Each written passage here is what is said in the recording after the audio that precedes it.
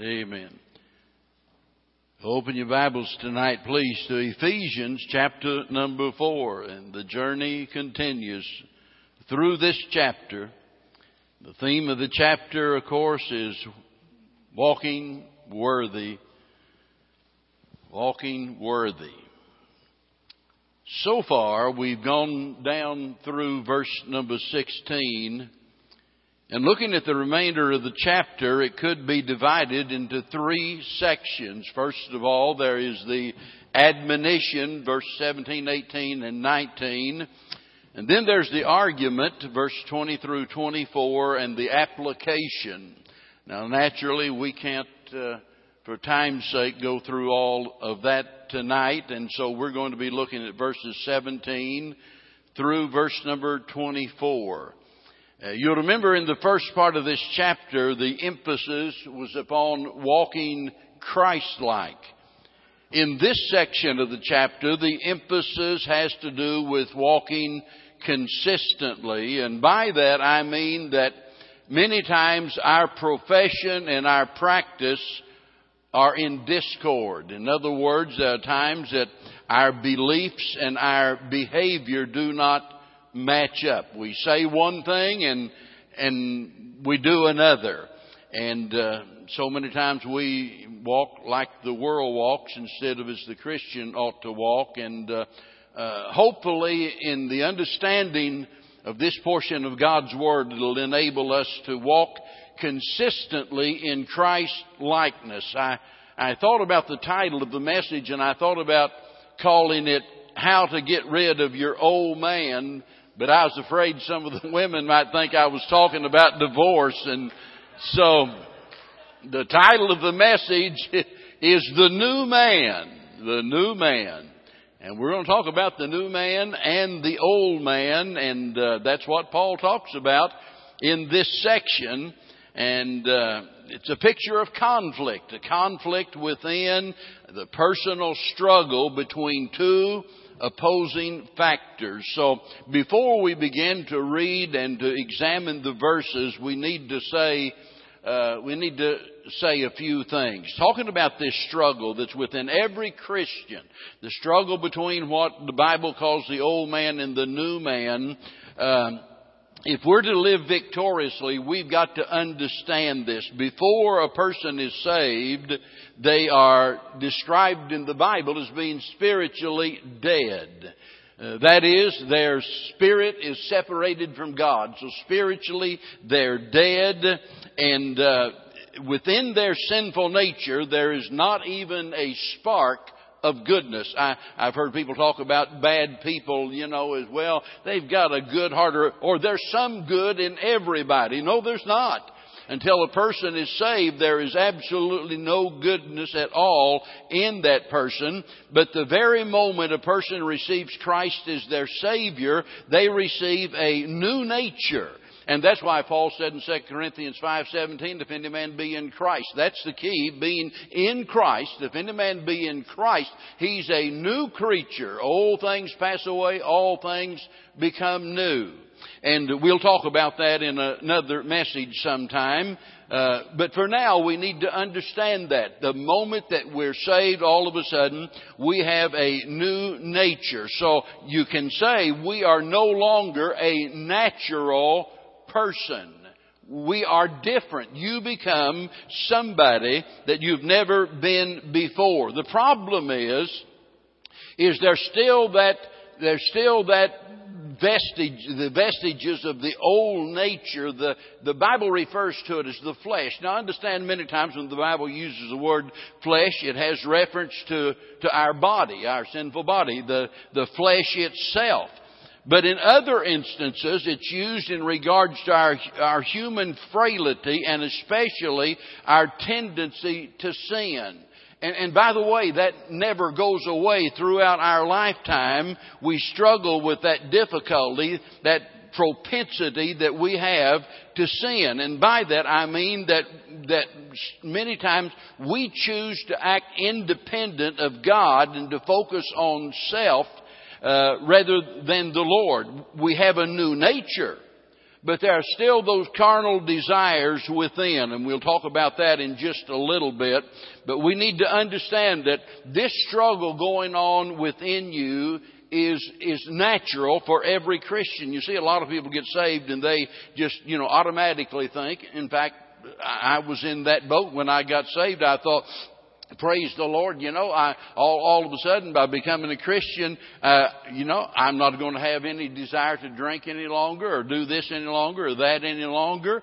And I was a bit confused whenever I realized I'd be going down Sunshine Street there in Springfield, Missouri, which happened to be the street my home bar was on, and every time I'd go down that street, there was something that made me want to turn in there. I couldn't get rid of that feeling, that temptation to do that.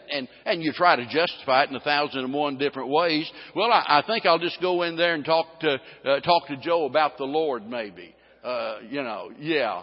And eventually I did. Eventually I was strong enough Christian that I was able to do that and to actually talk to him about the Lord. But it would have been a very dangerous thing to do otherwise. So all of our lifetime there is this struggle. And by the way, like I say, that's true of every single Christian. Now, I like what somebody said. He said we are, whenever we trust Christ as our Savior, we are no yesterdays and it's all tomorrow for us. In other words, it's all new. But as we look at this here tonight, and I'm going to get to it in just a second, there are 3 lines of thought that he speaks about. Ye were, ye are, and ye be. Ye were. This is what you used to be. This is what you are. But this is what you need to become. And that's what we want to think about. And there are 3 things tonight that I want to drive home that are important relating to us getting the victory over the weaknesses of the flesh. The first thing, and we'll start in verse number 17 down through verse 21. Here's the first thing. We have to recognize our sinful tendencies. Verse 17, Paul says, "This I say therefore and testify in the Lord." So you know it's going to be right. Amen. He says, "This I say therefore and testify in the Lord, that ye henceforth walk not as other Gentiles walk, in the vanity of their mind, having their understanding darkened, being alienated from the life of God through the ignorance that is in them because of the blindness of their heart, who being past feeling have given themselves over unto lasciviousness, to work all uncleanness and greediness. But ye have not so learned Christ, if so be that ye have heard him and have been taught by him, as the truth is in Jesus." Now we could spend hours talking about that, but notice how that section begins. It begins there with the word therefore. That means so. And so what he is about to say is based on the things that he has been saying. And what he's been telling us is that Christians ought to be radically different from the world. And whenever he says that we are to walk worthy, he's talking about us walking, our manner of life, our daily deportment, the way that we live, being something that is becoming of a Christian. Walking worthy, different from the world. Now, the problem is we still have this tendency to sin. I often think about that in the old song that we sing, "Prone to wonder, Lord, how I feel it, prone to leave the God I love." And if you're a Christian, you know exactly what the songwriter had in mind. It's not that you are prone to deny God. It's not that you want to turn your back entirely on the Lord, but you recognize there is this drawing power within you, something trying to hold you back and move you away, and something that you know ultimately will cause your fall. So we need to recognize these sinful tendencies in our life. And when I say that, there are 2 key things. First, we need to recognize the presence of sin. The Apostle Paul certainly did. Whenever I think about Paul and what a spiritual giant he was, I'm amazed when I go over and I read Romans chapter number 7. And there in Romans chapter number 7, Paul is talking about the struggle that he was going through. Now, you would think, as great as he was, that maybe he was above that by now, right? I mean, you would think, all right, he's got his act together. He has conquered temptation. It no longer bothers him. But Paul said that I find myself, the things I would do, I do not. And the things I wouldn't do, I find myself doing. So here is Paul, the great servant of God that he was, dealing with this very issue. And Paul is humble enough to confess that he recognizes the sin that is in his life. I think about what John said in 1 John chapter 1, and I believe it's in verse number 10. And you remember he's speaking to Christians there. And he says, if we confess our sins, He is faithful and just to forgive us our sins and cleanse us from all unrighteousness. That's verse number 9. But verse 10, he says, and if we say we have no sin, we're a liar. The truth's not in us. I mean, no true Christian is going to be so bold and so proud and so foolish as to turn around and say, oh, well, I've been saved and, I don't have any sin. Now, I say that, and yet this is something that maybe you're not aware of. Do you realize there are people who believe in what is called sinless perfection? If you go back and study the holiness movement, for example, and you go all the way back to the Wesleys, that's really where this teaching got its start. And you find it in some Methodist churches today, and the Nazarene churches are big on this, that we can mature and develop and get spiritually strong enough that we no longer sin. Which is about the stupidest thing I've ever heard in all of my life. They claim to believe that, but they confess they've never met anybody that's got there yet. You figure that one out. But I'm telling you, that's what these people believe. For many years, and in fact, I think these meetings probably still go on. A big conference in England, Keswick, England. Every year they have the Keswick Convention, they call it, and it's all about the deeper life. And the idea is just let go and let God, Well, we're going to talk about that in just a little bit. We're to trust the Lord, no doubt about it, but God expects us to do more than just let go, let God. And they've got the idea that if our faith is just strong enough that we can get to this place that we conquer all sin in our life. We need to recognize the presence of sin in our life and call it what it is. Not try to justify it, not try to explain it away, I'm like I am because of this or because of that. I mean, call it what it is.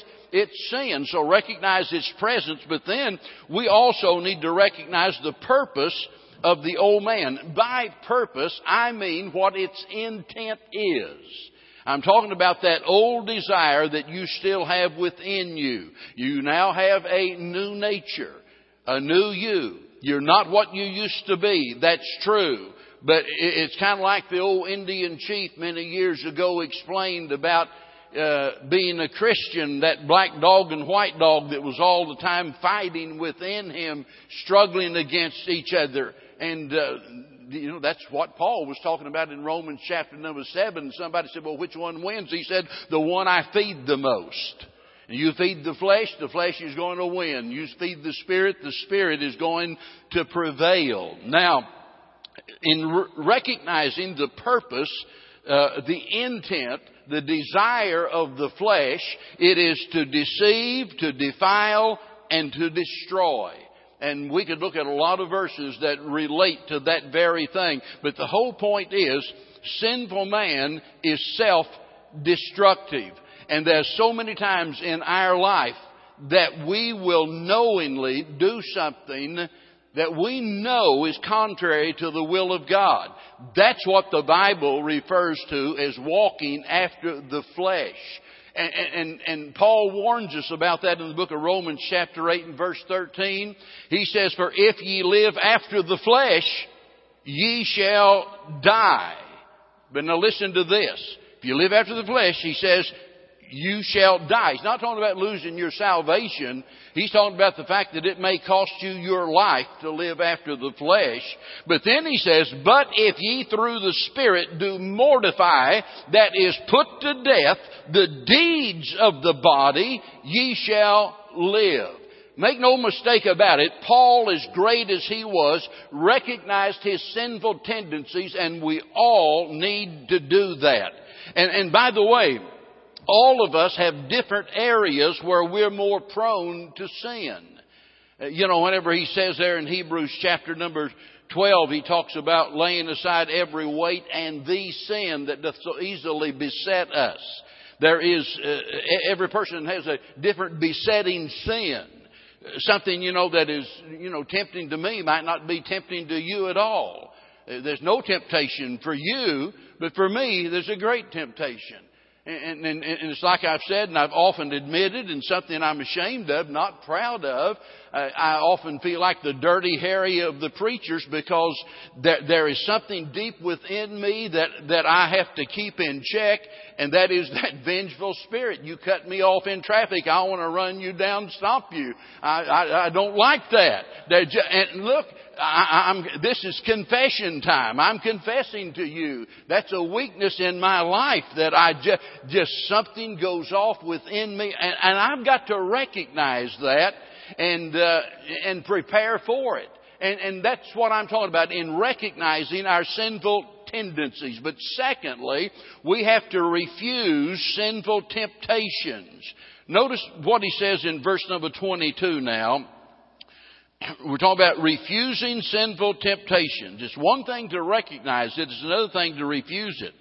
Notice he says that ye put off concerning the former conversation. Now that word conversation doesn't just have reference to the manner in which we talk. It has to do with the way that we walk. It has to do with our citizenship, with our deportment. And he says, put off the former conversation, the old man, which is corrupt according to the deceitful lust. Now notice he says, put these things off. Everything related to the old man. So he's issuing here a command. This is an obligation. It's not an option. We're to put off our old manner of life, just like you would discard soiled clothes. I mean, if you spill coffee all over your shirt, and you've got an appointment and you've got to look nice, well, you want to take that old soiled garment and take it and put it in the laundry. Well, that's what he's talking about in regards to the manner in which we used to live. He's comparing it to a garment, and he says, take it off. In the first place, I don't understand why anybody would have to beg us and plead with us and command us to get rid of those things. I mean, you would think that a beggar would take off all of his tattered garments. If you offered him a new suit, he immediately would take those things off. But look, we're not talking about garments literally here. This is a figure of speech. And understand, these things that he's telling us to put off, to get rid of, these are things that are tendencies towards sin. These are areas of our life that would deceive us and drag us down. And so he's already reminded them of their former condition. Remember chapter 2? Maybe you don't remember it. He's talking about their former condition before they were saved. And notice what he says about this in chapter number 2. And, well, let's pick up in verse number 1 to start with. Where am I at? And you hath he quickened or made alive who were dead in trespasses and sins. That's true of every unsaved person. Wherein in time past, back before you were saved, in time past, ye walked according to the course of this world, according to the prince of the power of the air, the spirit that now worketh in the children of disobedience, among whom also we all had our conversation in times past, in the lust of our flesh, fulfilling the desires of the flesh and of the mind, and were by nature the children of wrath, even as others. Look at verse number 12. That at that time ye were without Christ, being aliens from the commonwealth of Israel and strangers from the covenants of promise, having no hope and without God in the world. Now, that's the way it was for every single person before they were saved. That's just as true of you as it was true of them. And so Paul has been warning us about the need to change, reminding us of what we used to be, and telling us now, whatever you do, don't go back to that former way of life. It reminds me of the children of Israel. God delivers them, from Egyptian bondage, and they get out and you think, wow, they finally got their head screwed on straight, and now they're going to walk the straight and narrow way and do what's right. After all, God has promised them, the promised land, a land flowing with milk and honey. They won't have to build houses. They can go in and take them. They won't have to plant vineyards because they can just go in and take possession of all of those things that were the result of the labor of other people. And God says, I'm going to give all of that up to you because of their sinfulness. So there it is before you. And no sooner do they get out there in the wilderness, and all of a sudden, they begin to murmur and complain. And what do they want? The leeks and the onions and the garlic and the cucumbers and stuff. The former things back there in Egypt. Wait a minute. They groaned in hard bondage every day, living in slavery in Egypt. And now, think about it. Now they're saying, we want to go back. It's just too rough out here. You've misled us, Moses. We want to go back. We want those things. Now, it doesn't make sense, does it? But I'm telling you, whenever we get under the pressure of sin's temptation, we don't always do things that make sense. The decisions that we make are not always based on reason, and we cave in to the lust of the flesh. And that's why he's reminding us here that we are to walk worthy of the vocation wherewith we are called. In other words, we ought to be always mindful that we are representing the King of Kings and Lord of Lords. Walk worthy of the vocation wherein you were called. Sadly, a lot of times we leave the impression with other people, we misrepresent Christ, and we leave the impression with them that it's okay to live as we do, that we can be Christians and still be like the world, and consequently it leads to them rejecting Christ. I've often said, and I don't know that this is true, but just trying to look at my life and the way that my mind worked back before I was saved, and I've often thought to myself, if it were today, this day and age, and I thought now like I used to think back then, and now knowing what I know about Christianity, I've got to tell you, I don't know that anybody would have ever been able to even drag me into the church. Because I recognized the fact that I needed something that no man can supply. I need something that I cannot do for myself. If there is a God in heaven, I desperately need Him. And that's what I was yearning for. I didn't know anything about God, but I knew I needed something, and somebody told me that, if you go to church, you can discover and find out what it is you're looking for and what you need. And this is what I knew. The Christians that I knew that were devoted to the Lord and serving the Lord, they were all different than I was.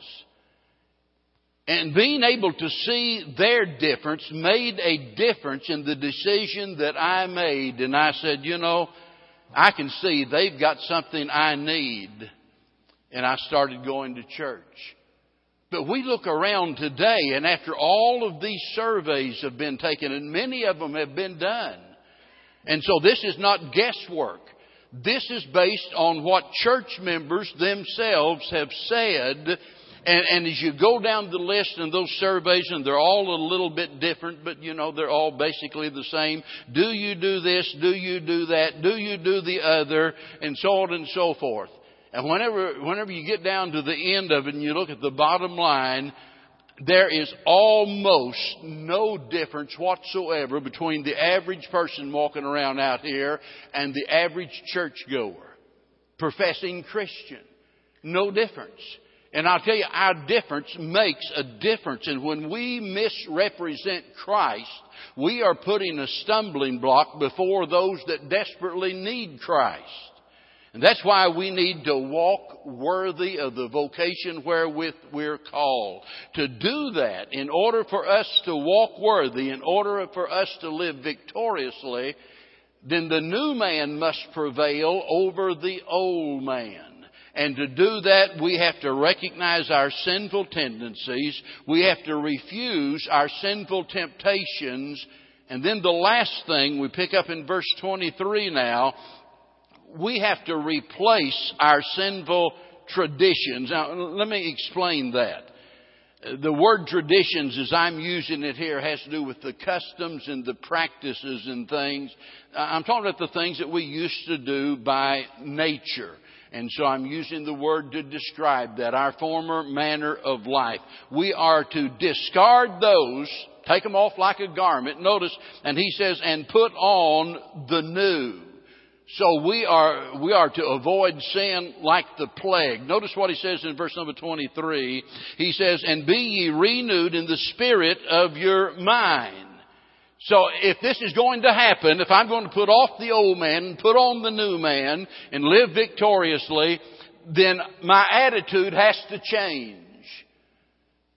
And that's exactly what he's getting at here. This has to do with our mind, the renewing of the spirit of your mind. In other words, we can't think wrong and live right. It's impossible. Paul said to the Philippians, let this mind be in you, which was also in Christ. Christians have been changed and they ought to be changing. And we're in a constant need of change, and consequently we have to make adjustments. And that's the Bible talks about that. Remember whenever he said in Romans chapter number 12, I beseech you therefore, brethren, that you present your bodies a living sacrifice, holy and acceptable unto God, which is your reasonable service. And then he goes on and he says, verse number 3, my mind went blank for a minute, by the renewing of your mind. I can't believe I'm not quoting all of that. I've known that all of my life, and then you get down here at a minute like this and my mind goes blank. I want the exact wording of verse number 3 though, where he says, verse 2, and be not conformed to this world, which is what we've been talking about, but be ye transformed, notice, by the renewing of your mind. By the renewing of your mind. And that's why it's so important that every single day of our life that we meditate upon the Word of God. That's why the psalmist said, thy word have I hid in my heart, that I might not sin against thee. And whenever we fill our heart and our mind with God's Word, it's going to make a difference in the decisions that we make, in the direction we take, and the things that we do.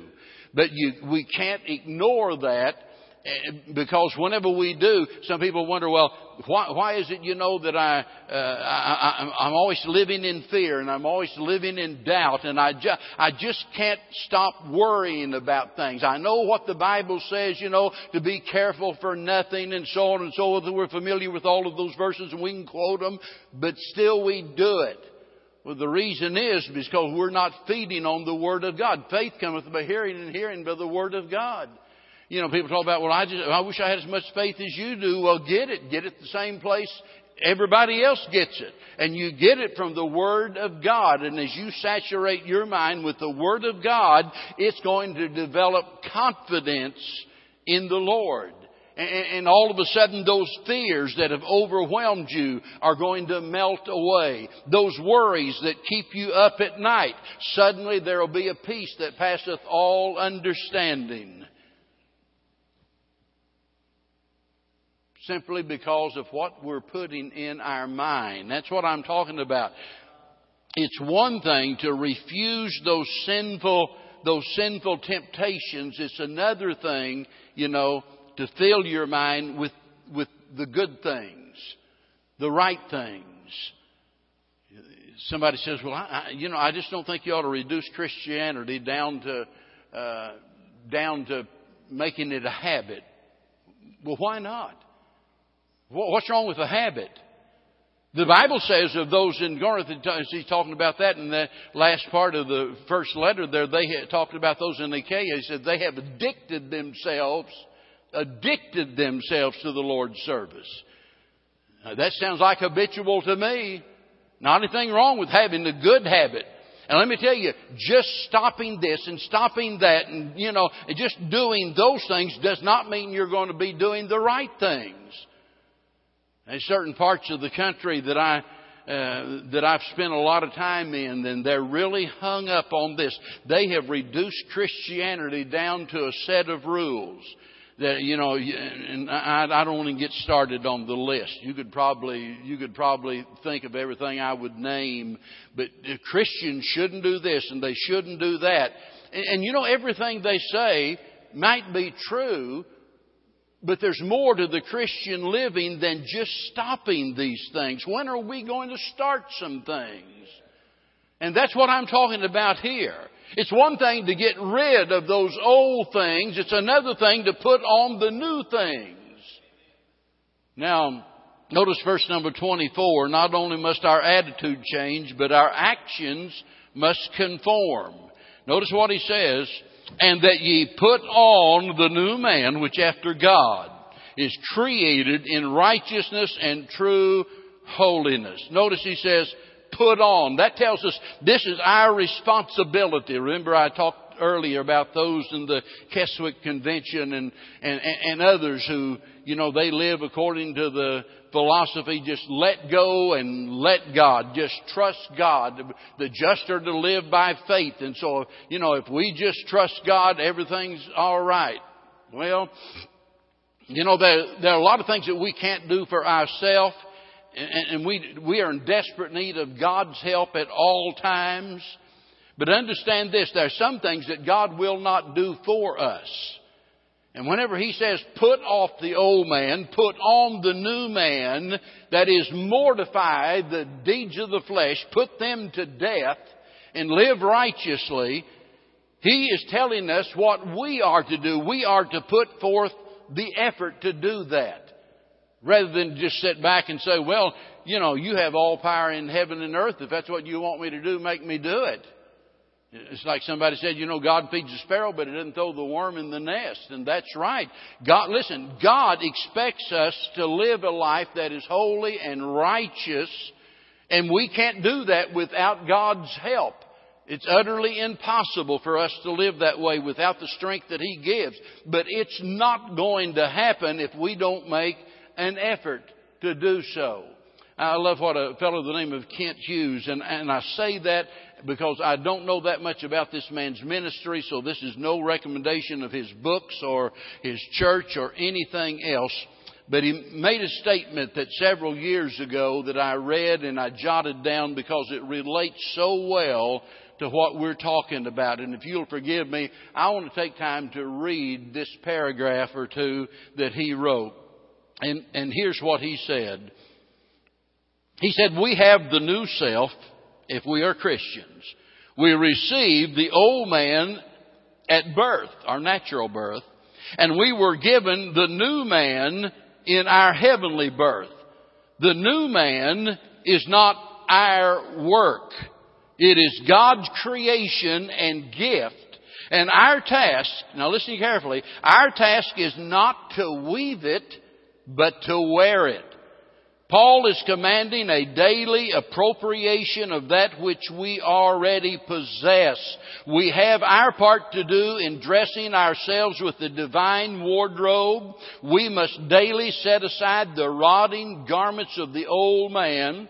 We must formally reject sensuality and selfish pride and materialism and bitterness. And we must read the Word and ask God to renew our minds through the Spirit. We must work out our salvation by doing those things, that we will develop a biblical mind. We must put on our new shining garments of light.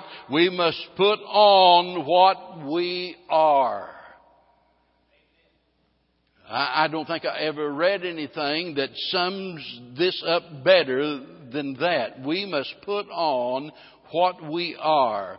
Because the moment that we receive Christ as our Savior, we become a new creature. Now we have a new nature. And you know, we could spend a lot of times talking about the old nature and the new nature. But understand this, that because we have a new nature, now our natural tendency is toward the good instead of the evil. Before, our propensity to sin was only toward the evil. But now things have changed, and it becomes unnatural for us to live unscripturally. For us to live contrary to the Word of God is to live against our new nature. Now notice in the last words what Paul has to say. He says, which after God is created in righteousness and true holiness. Now notice he says, which after God. That means in the likeness of God. The new man is created to be like Christ. And then notice he describes this with two words. Maybe you're wondering, well, what does it mean to walk in the Spirit? What does it mean to be Christ-like? Well, Paul's going to sum it all up with these two words. Notice in righteousness and holiness. The strange thing is you go all the way back to Luke chapter number 1, and there in verse number 75, in talking about, our responsibility to serve the Lord and talking about Christ. And he says way back there, he says that we're to serve God in holiness and righteousness before Him all the days of our life. In other words, the point of that is in righteousness and holiness we are to serve the Lord. And there's no vacations in this. There's no time off. There's no spring break whenever it comes to this. For the life of me, I guess I can understand it. A bunch of unsaved people acting like unsaved people. But you think about Mardi Gras. That has got to be the biggest joke in the history of the world, to think about what those people are doing.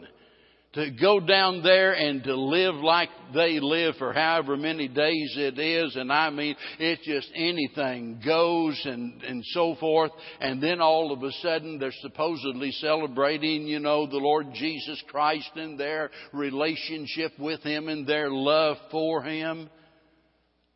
Let me tell you, we're never at liberty to take off the new garment and to put on the old garment. He says all the days of our life. And so we're always on duty. We're to be righteous. We're to be holy every single day of our life as long as we live. I've met so many people that are like the man that somebody asked him about being a Christian. He said, yeah, I've been a Christian off and on for years now. What? But that's the way a lot of people think. I've been a Christian off and on for years now. How sad it is to think about somebody with that attitude. But yet there are so many people, come Sunday, boy, we put on our Sunday go-to-meeting clothes and it's off to church we go. We sing the grand old hymns and we listen to a message from God's Word. And then, man, it's right back out in the world the other 6 days of the week. And this business of walking worthy, this of living for the Lord, of being holy and righteous is something that ought to characterize our life every single day of every year. It ought to be our manner of life, the way that we live. And to do that, we have to do what? We have to recognize our sinful tendencies. The moment you start thinking that you have arrived, you're going to fall. You've got to recognize those sinful tendencies within you and call it what it is. It's sin. And then you have to refuse those sinful temptations that come before you.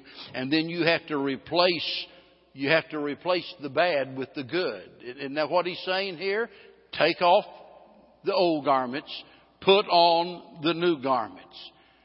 And that's the responsibility, and I need to say that's the privilege of every child of God. Because before we were saved, there was no possibility of us being able to take off the old garments. I tried that, and I failed every time. That's why Paul said, the unsaved are taken captive of the devil at his will.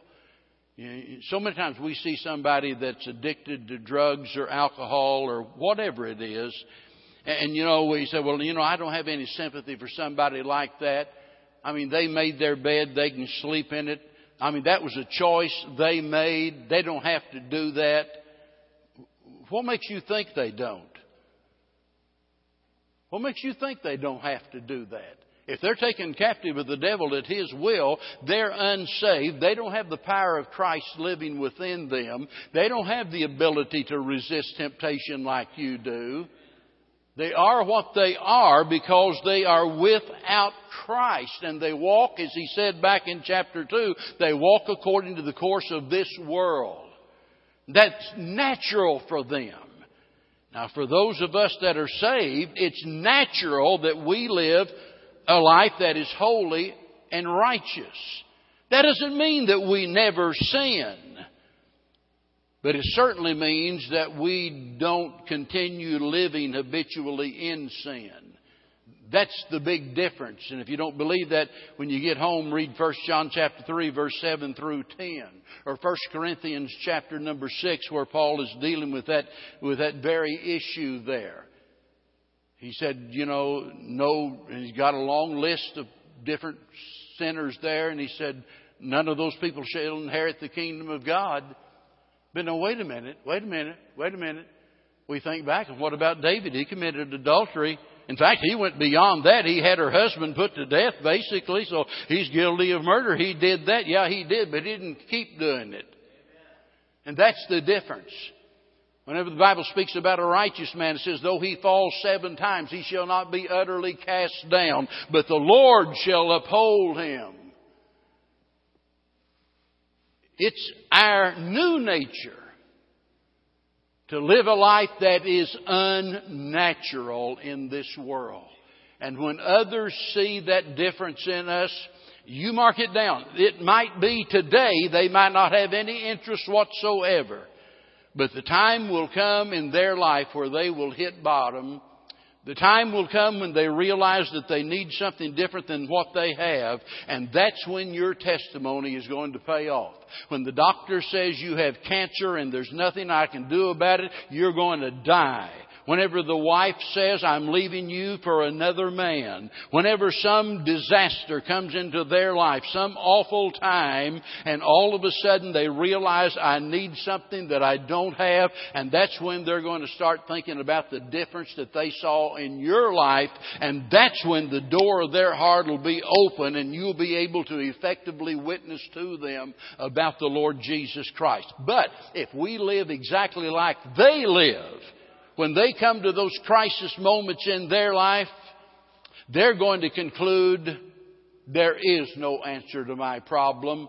I'll blow my brains out. I'll take an overdose. I'll jump off of a bridge because there's no hope for me. Oh, if we could get the world to see there is indeed hope and there is help in the person of the Lord Jesus Christ. Put off the old man, put on the new man. Walk in righteousness and holiness. And that's what walking worthy is all about. Let's stand together. Father, we have no idea tonight exactly what you might be saying to your people. We have no idea as to the needs of different people. It might be that we even assume that certain people don't have any needs whatsoever. It might be because of their godly lifestyle that we look at people and we might suspect that they're not struggling with any sin in their life, but Lord, you know different. They know different. And within the depths of their heart, even now, as righteous as they appear, it might be that there are those filthy thoughts, those horrible habits, or whatever it is that's robbing them of the riches of Christ. God, help them tonight. Help them to recognize the sin that is in their life, to call it what it is, and to put off the old man and to put on the new man. And Lord, if there's someone here tonight that's never received Christ as their Savior, help them to really understand, maybe for the first time, that in that condition they are without God and without hope in this world. Help them to see that their hope is the Lord Jesus Christ, who shed His blood for their sins. For we ask it in His precious name. Amen.